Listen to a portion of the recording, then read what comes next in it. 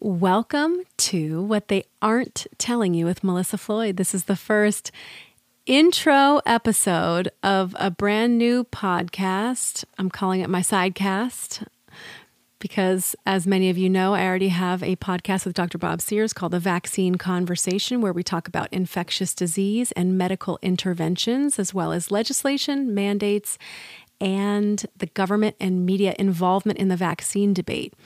But there is so much going on in the world today that I have found myself interested in other topics as well. The politics has taken over many of these things with what's going on with coronavirus, COVID-19, and the research I've done for several months on this. I've been posting it on my social media, but decided to bring it to the podcast format.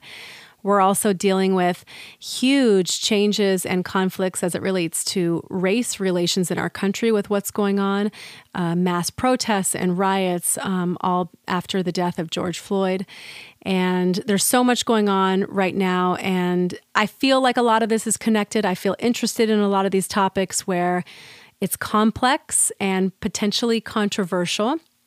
I tend to have an opinion that goes against the grain on most of these things, coincidentally, but my opinion is always backed up with data. I'll give myself that. So whether it's other experts or other people saying the same thing, I'm not going to just give you something random and have nothing to back it up. I will definitely make sure I'm coming at you with some data, some facts, some science, or some other people who've had experience in this that are backing up this point.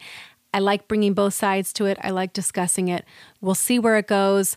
Not sure all of the topics we're going to cover, but a lot of this might be what we're dealing with right now. And of course, whatever 2020 decides to bring us, since it has not been very forgiving thus far, and we're only halfway through the year.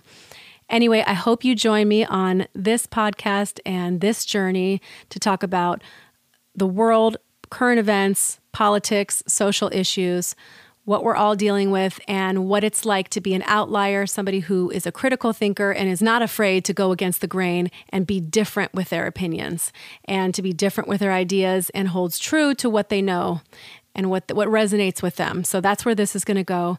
I hope you'll be a part of it with me. Thanks for listening.